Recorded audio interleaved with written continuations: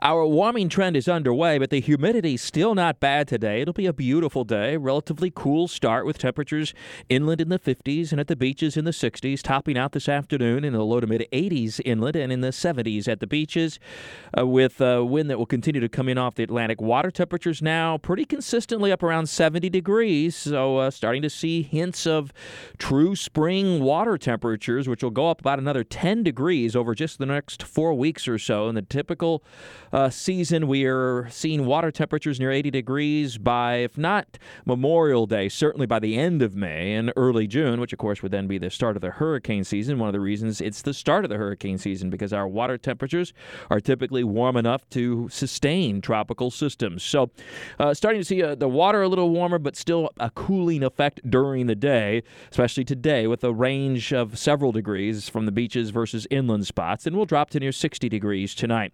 Turning up the heat a little bit for tomorrow and Friday, and gradually the humidity too. We reach the upper 80s to near 90 degrees. The record for tomorrow and Friday is 93, set back in 1991. It looks like we'll fall a little short of that, but we're going to make a run at it, especially on Friday.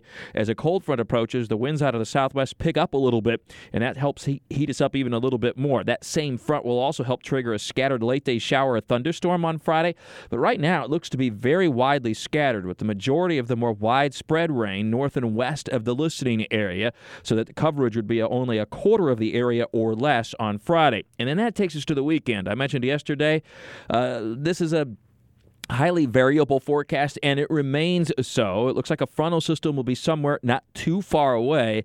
The exact location of that front and then any disturbances moving along it will dictate just how wet our weekend might or might not be. I might mention that we've had 3 wet weekends in a row, so this would be the 4th one. Let's hope we can change that.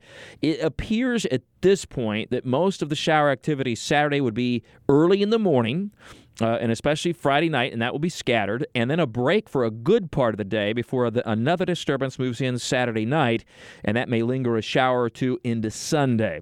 But again, a highly potentially changeable forecast for the weekend, depending on that exact location of the front and any disturbances. If it times out just right, some of these disturbances could pack a punch with thunderstorms. So it is something that we'll carefully keep a close eye on as we go through the next several days, obviously. It does not look like a washout, but it does look like we'll have to keep an eye to the sky, at least at times, over the weekend. And then, of course, tomorrow night we continue the countdown to the big draft for the Jags. The draft forecast for tomorrow evening is nice. If you want an outdoor draft party, partly cloudy sky, temperatures very warm. Late in the afternoon will be in the upper 80s, but dropping through the 80s and into the 70s during the evening. Doesn't look like we have any threat for any rain tomorrow evening. With all your weather all the time, I'm Chief Meteorologist Mike Burrish from the CBS 47 and Fox 30 Action News Jack's First Alert Weather Center for 104.5 WOKV.